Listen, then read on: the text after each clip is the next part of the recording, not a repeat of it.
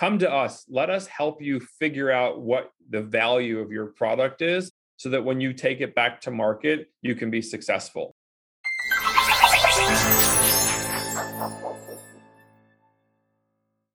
Welcome to Doc Working, the Whole Physician Podcast. I'm Dr. Jen Barna, and I want to take a moment today to thank you for being here with us on the podcast. We are so fortunate to have amazing, interesting physicians who are living their best lives and doing so much in addition to the typical work schedule. And I have a fantastic example of that here with me today, Dr. Brian Rothstein, the Director of Pediatric Skull Base and Neuro-Oncologic Surgery at Rainbow Babies and Children's Hospital, and the Director of Neurosurgical Innovation for the Department of Neurosurgery at University Hospitals Cleveland Medical Center. He's an assistant professor of neurosurgery at Case Western Reserve University School of Medicine and is the Chief Medical Officer for UH Ventures, where he serves as the Chief Clinical Advisor supporting their platform. Dr. Brian Rothstein, welcome to Doc Working, the Whole Physician Podcast. Thanks, Jen. Great to be here. Really excited to have the opportunity to chat with you today. Well, thank you. I'm very excited to chat with you and hear about everything you've been doing at Case Western Reserve, especially to hear about UH Ventures, which is something that is very exciting that you guys have going on there. And I think it's really a model for other institutions. And so I'd love to hear a little bit of a review about what that is and how you became interested in it. Certainly. Again, thanks very much for having me. Very exciting to be able to share our story at University Hospitals and UH Ventures.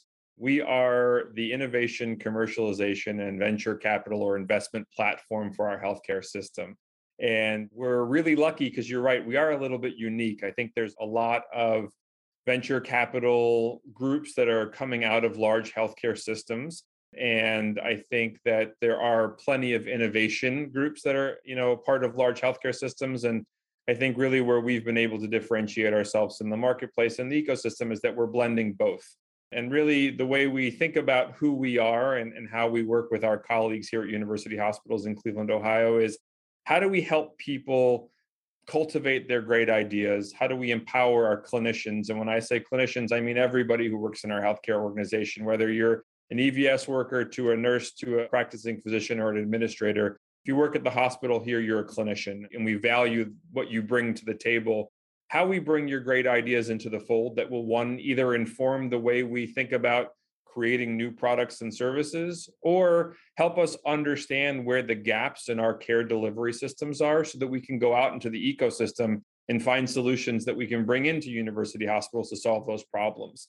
And all of that work then really informs our investment thesis. And where are we making smart strategic partnerships where we could benefit both university hospitals as well as our strategic partners to make an investment in their platform? That's really kind of, in the shortest version I can give you, kind of who we are as UH Ventures. It seems like as clinicians, we are super busy and engaged with the work that we have at hand every day.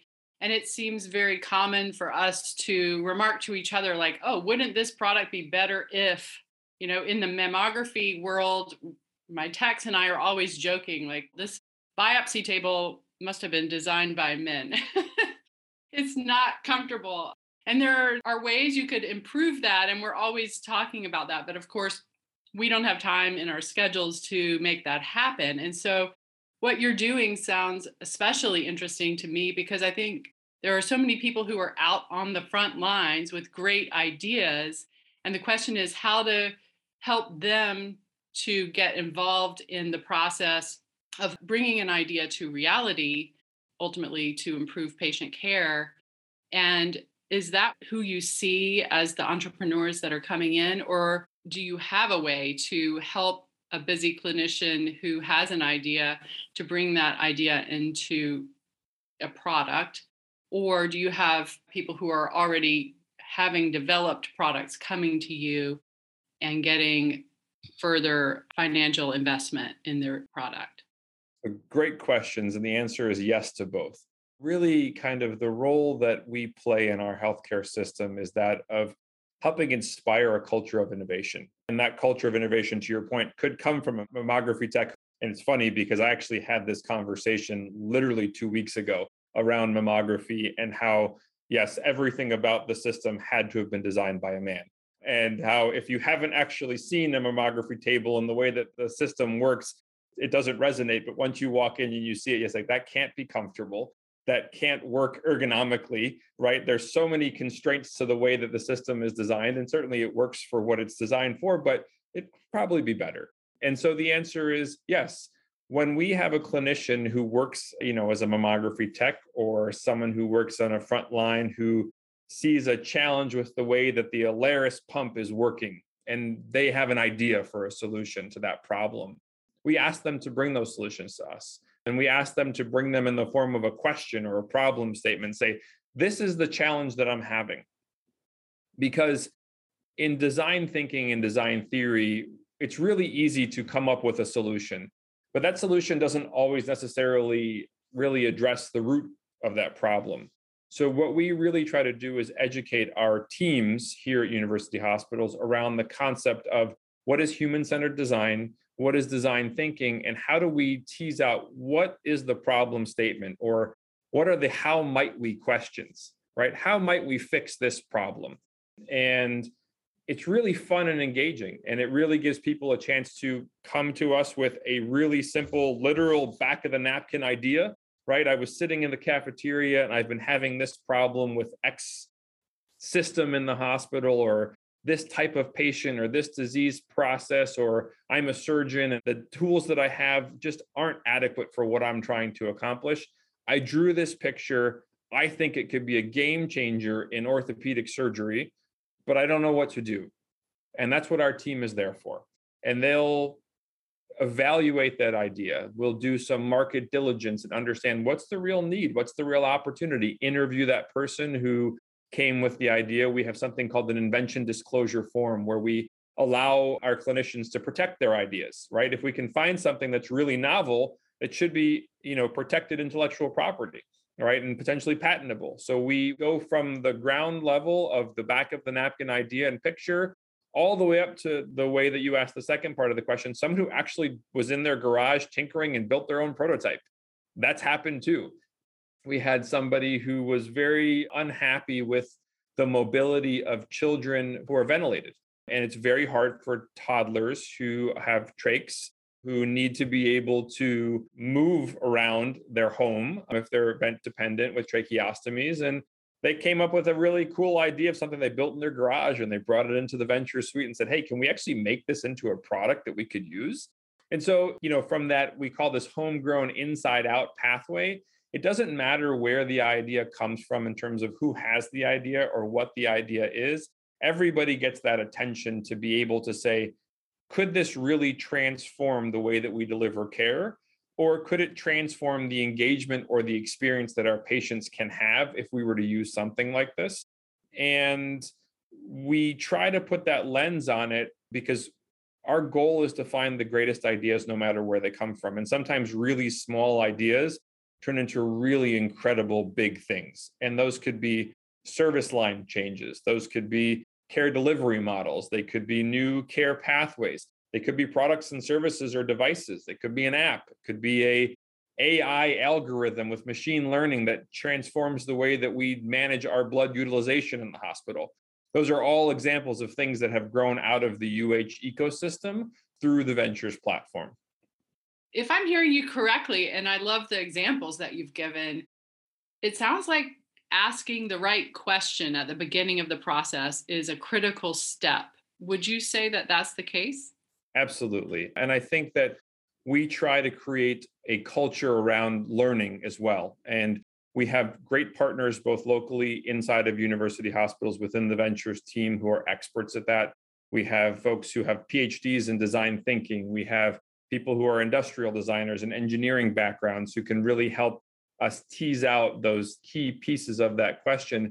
But we also dedicate a tremendous amount of time to education. We have recurring innovation days that happen where we can introduce themes and concepts. We have a program called Innovation on Tap, where we actually host a lunch and learn, if you will, where we teach about design thinking, about human-centered design, about IP, how to protect your IP, how to think about ideas, how to ask good questions. We host full, day-long events that are just devoted towards innovation in particular realms of healthcare. And so, we're really lucky in that we have a lot of support from our healthcare system as well as donors. We have been able to recently receive a gift from Ellen and Mike Foyer. Mike Foyer was the founder of OfficeMax. He's a Clevelander, and he is a true innovator, right? And in his time, he created that big box store that didn't exist before. And he sees the value of the smallest idea. So he and his wife donated a really large sum of money for us to create our own incubator. And to that point around how do you ask the right question, we actually do a call for ideas 4 times a year, where we go out to the entire system and we say, hey, what's your idea? Bring it to us. We review it. We go through it with Mr. Foyer and our chief medical officers, and also our CEO of our system, Dr. Megarian. And Dr. Megarian and Mike pick the winners, and we fund their projects. So we try to take an idea and a question and we try to turn it into something real. And that's really kind of the exciting part about what we're doing within Ventures from an innovation perspective. My first question is it limited to Case Western Reserve, Cleveland as a metropolitan area, or what are the limitations? For these funding mechanisms that we have in place currently, they are local, meaning it's within University Hospitals Cleveland Medical Center and then our surrounding hospitals. So University Hospitals Health System is a very large regional healthcare system. We have more than 20 hospitals. So every single one of our employees gets the message and can participate in this. It's really nice. So we have other mechanisms where we can engage with and partner with Case Western Reserve University. We have a very close relationship with their tech transfer office. And as one of our primary academic affiliates from a university perspective, from a biomedical engineering perspective, neurosciences perspective, all of those things, we have mechanisms to share IP, right? And do things together and ensure that great ideas come to the light of day. But really, these particular things that we just talked about really are UH-specific opportunities. Say someone is in your system and they come to you with an idea. How much ownership do they retain of that idea in terms of partnering with an incubator or with other parts of the UH Ventures, for example? How does that work in terms of individual retainment of IP? Great question. And it's a really common question. And we are really fortunate here at UH. We have a really generous policy as it pertains to how, one, we protect IP and the fact that there's very little cost to the entrepreneur to protect that IP.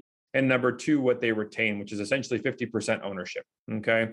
And, we're very different. A lot of healthcare systems don't allow their clinicians to maintain that large of a percentage of ownership, and specifically from a royalty perspective. If we actually were to build something together and commercialize it and take it to market, you essentially own 50% of the royalty stream that comes from that product that you develop. So we tried very hard and have been very fortunate to create an atmosphere that really values the clinician's participation in innovation and entrepreneurialism.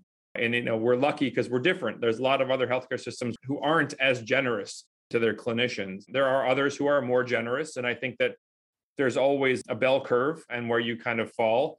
We at UH Ventures, we have a desire to help create alternative revenue streams that can flow back to our institution. And those come from the commercialization of products and services. Those come from developing things with outside companies who come to us. That's one area we haven't really discussed yet is I found a gap in the services that we have. We can't build it ourselves, but there's this great company that has this app or this algorithm that we could use.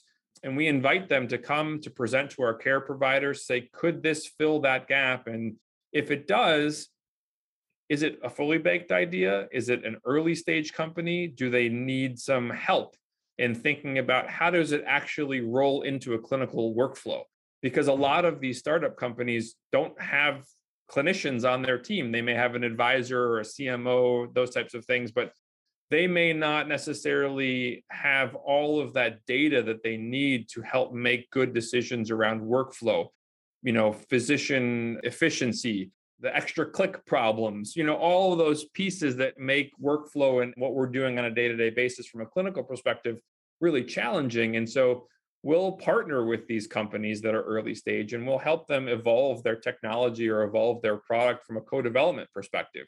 And sometimes that means that we end up with some ownership stake in the company just because of the work that we're doing together. And it also then permissions us to consider making an investment as well. So we're really trying to find any way possible to inspire innovation and entrepreneurialism in our entire ecosystem. So that second question is, though, although a lot of the incubators and the awards that we have are specific awards, the way that we work within our local environment and try to inspire people to want to participate in delivery of care, and most importantly, in bettering the health and well-being of our community, really puts us in a unique position to be a great anchor partner. It sounds like a huge opportunity for startups that could help your hospital system in addition to clinicians within your hospital system. Absolutely. And I think that it's nice because we represent what most hospitals look like across this country. And so we have partners that are local, regional, national, and international. And, a lot of times they're just looking to get that experience in a friendly environment where they can learn and evolve their product, and it'll help them when it comes to the sales cycle elsewhere. We like to consider ourselves the living laboratory, and laboratory in a different sense than many clinicians think about it from the bench research side or the chemical side, but really come to us. Let us help you figure out what the value of your product is so that when you take it back to market, you can be successful. That's what we love, seeing our partners be successful.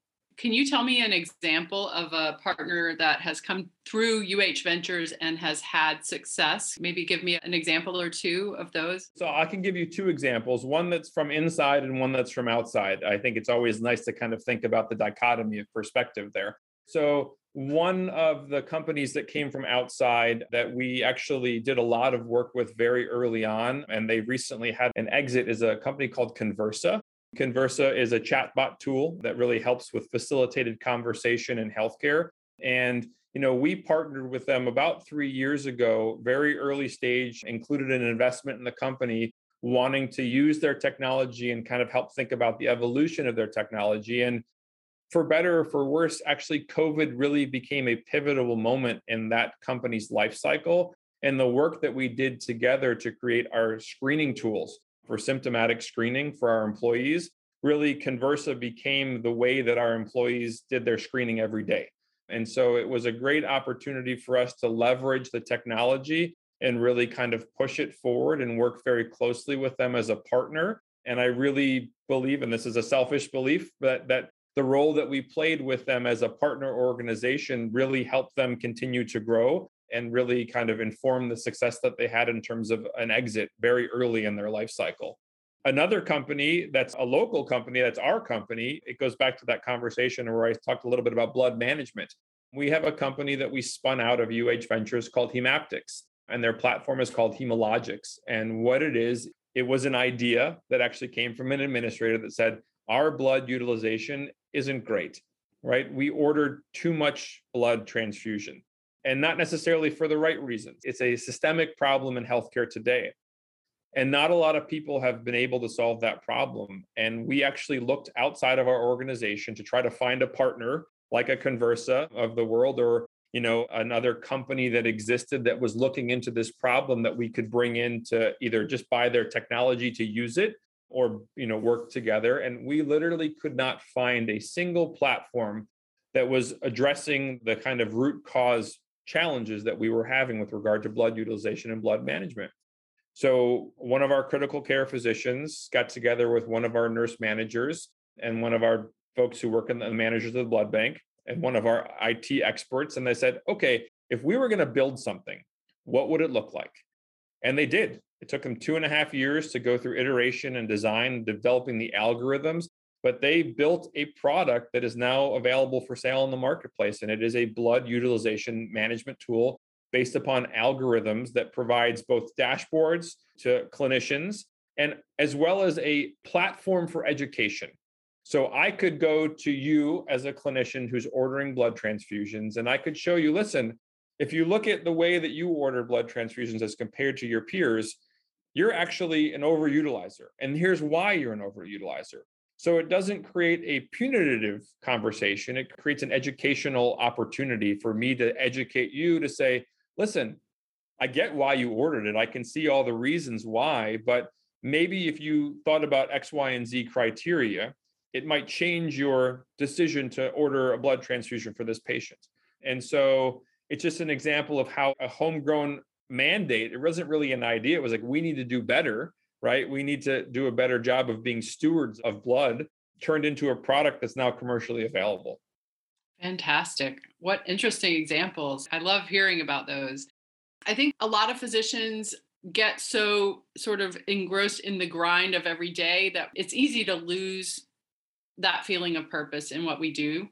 And when you have something like this that you're doing in addition to your work as a physician in your specialty, I think it gives you that extra something that you're looking forward to, that you're really enjoying every single day in your work in a different way than you enjoy the work that you do in your specialty. So it gives you kind of that extra incentive to just want to be there and want to be involved. So I'm curious how you came to this particular interest and how that influences your work in neurosurgery. Certainly. I think those are great questions. It comes down to the fact that I've always been a tinkerer and someone who likes to ask questions. My background actually is not that of healthcare or science. I actually went to undergraduate business school. I studied marketing and advertising, and that's where I started my career actually in sports management. And after, a couple of years of working in that field, I just recognized that it wasn't where I wanted to be long term. And so it was a very selfish decision, but I just wanted to be doing more for other people. And my dad was a pediatric gastroenterologist, and I was like, never do I ever want to be a doctor. And I know what his lifestyle is like. He's leaving in the middle of the night, not around. But it actually turned out that he was really just an incredible role model from that perspective. And it had a lot of silent influence on me. And when I finally realized that medicine was the right path, I went to medical school. And from the moment that I was in medical school, I started asking questions like, why do we do it this way? It's a classic business approach to things and trying to solve problems and trying to be evolutionary in the way that we do things, not necessarily transformative, but why do we do it this way? Why do we educate this way? Why do we document this way in the medical record? Why do we use these products in the operating room as opposed to these ones? Because these ones cost a lot less and they do the same thing. So all throughout my education and residency, I did a lot of kind of cost analysis work, a lot of kind of innovation work from a service design perspective. How do we bring new services to our patients that they don't otherwise get? And it really just sparked this kind of creative juices that I was missing from my old career in business, that not that you can't be creative in medicine, but really in a different way. And it was a natural evolution. As a resident, I began working with what was the early version of UH Ventures, what's called UH Innovations. So I spent some time with them during my research years in residency. And after I came back from fellowship, I just knocked on the door and I was like, hey, I don't know what I can help with, but I love the things that you guys are doing. You're meeting with startup companies, you're, having startup challenges, you're an incubator, like just it all sounded, for lack of a better description, really cool. I was like, can I just play in the sandbox? Can I be a part of all of this? And I started off by volunteering my time. When you're building a practice, fortunately, especially in pediatric neurosurgery, it takes some time to get busier. And I had the time to dedicate and I just got involved. And I just said, listen, put me on the meeting. I'll happily show up. I'm happy to give my perspective. I like to ask hard questions. And it just organically grew into a really unique opportunity for me that evolved to the role that I have today. And to answer your specific question, I literally have the best job in the world. I get to do what I love clinically, which is to take care of children and their families who have neurologic illness. Yet I also get to work with all of my partners in our healthcare system to help them be fun, creative, and innovative thinkers about how we influence our community. Because when I made that decision to go from being in business to being in healthcare, I wanted to help people. And what I think sometimes we get very tunnel vision around is when we pick a specialty, we help one person at a time. And for some people, that's great. And they love that. What I realize is that although I like doing that, I really like trying to help everybody. And so I get to do both now. I get to fix problems in children who have neurologic illness, hopefully most of the time, and help them and their families get well and improve their quality of life and the longevity of their life in certain situations, which is an unbelievably rewarding opportunity to have. And I'm humbled every day by the opportunity to help participate in their care. But then we get to think globally in the Venture Suite. And how do we affect the microcosm that is university hospitals? A little bit macro perspective, the city of Cleveland and Cuyahoga County, a little bit more macro. How do we use the leverage, the power that we have within our institution to affect the region? And then hopefully we are able to participate in some form of transformative care delivery change that affects lots of people around the country and potentially the world. It's just exciting and it's invigorating. And as much as I love my 3 children and my wife and our 2 dogs and our cat at home, there's not a single day that goes by that I'm like begrudgingly walking to work or, leaving my car. It's just such an exciting time to be a part of healthcare innovation. And I just feel so lucky to have the opportunity that I have. That is fantastic. Well, how do you balance that? Like, how do you balance the home life and the work life? Or do you find that you just, you love the work and you work all the time? Or what's your take on the balance of it all? I will openly say I'm learning. That's still pretty early in my career from a practicing perspective. And I think every day is an evolution. In general, I split my time. I'm 60% clinical, 40% administrative. But as we both know, clinical takes whatever responsibility it takes. And sometimes that's 100% of the time. And sometimes the administrative work requires more time, energy, and effort. One thing that I learned from my dad is that I wanted to be present and accounted for. And although he wasn't home all the time, when he was home, he was present and accounted for. And obviously, cell phones were very different back then when I was a kid as they are now. So I have to remind myself to put it somewhere where I can't see it unless I'm on call. And I try really hard. And my wife helps me remember that piece of it because there's always more emails to check and there's always more things to be doing. But I really try hard to say at the end of the day, I'm going home to be with my family and to be with my kids and be engaged until bedtime. And after bedtime, if there's more work to be done, then I'll get back on the computer and do more work. But a mentor of mine taught me that it is possible to not do work at home as long as you're really diligent with your time during the day. And I haven't figured that one out yet, but I aspire to be able to do that. And then to answer the specific question, it all depends on the week. If I'm on call, I tend to be more clinical, but try to participate as much as I can in ventures related activities.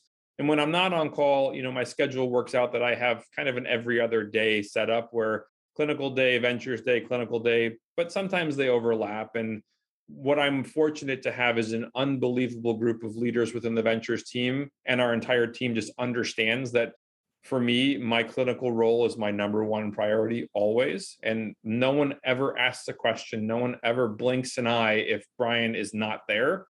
They know that I'm there in spirit and that I'll get caught up and that I'll, be able to contribute when the time comes. But if I leave a meeting or I take a pause and answer a question, it's because we're doing something that's more important kind of from a personal perspective of taking care of a child. Fantastic tips. It sounds like you're absolutely on the right track. I really appreciate all of your insights. You are such a great example and also doing such interesting things. I look forward to hearing more as time goes on of all of the different projects and ventures that you get involved with. And thank you so much for joining me today on Doc Working, the Whole Physician podcast. Thank you so much for having me, Jen. It was a pleasure to talk to you, and hopefully we can come back and continue the conversation sometime soon. Absolutely. And then in the meantime, if someone is interested in reaching out to you, what is the best way for them to find you? I can say that I'm not the best when it comes to social media, but I'm on LinkedIn, and certainly it's a great place to find me, just Brian Rothstein. You can find us at University Hospitals Ventures at uhventures.universityhospitals.org. And it's a great way to learn more about our platform as well as inquire about participating in the work that we're doing. Thank you again. And thank you for listening to Doc Working, the Whole Physician podcast.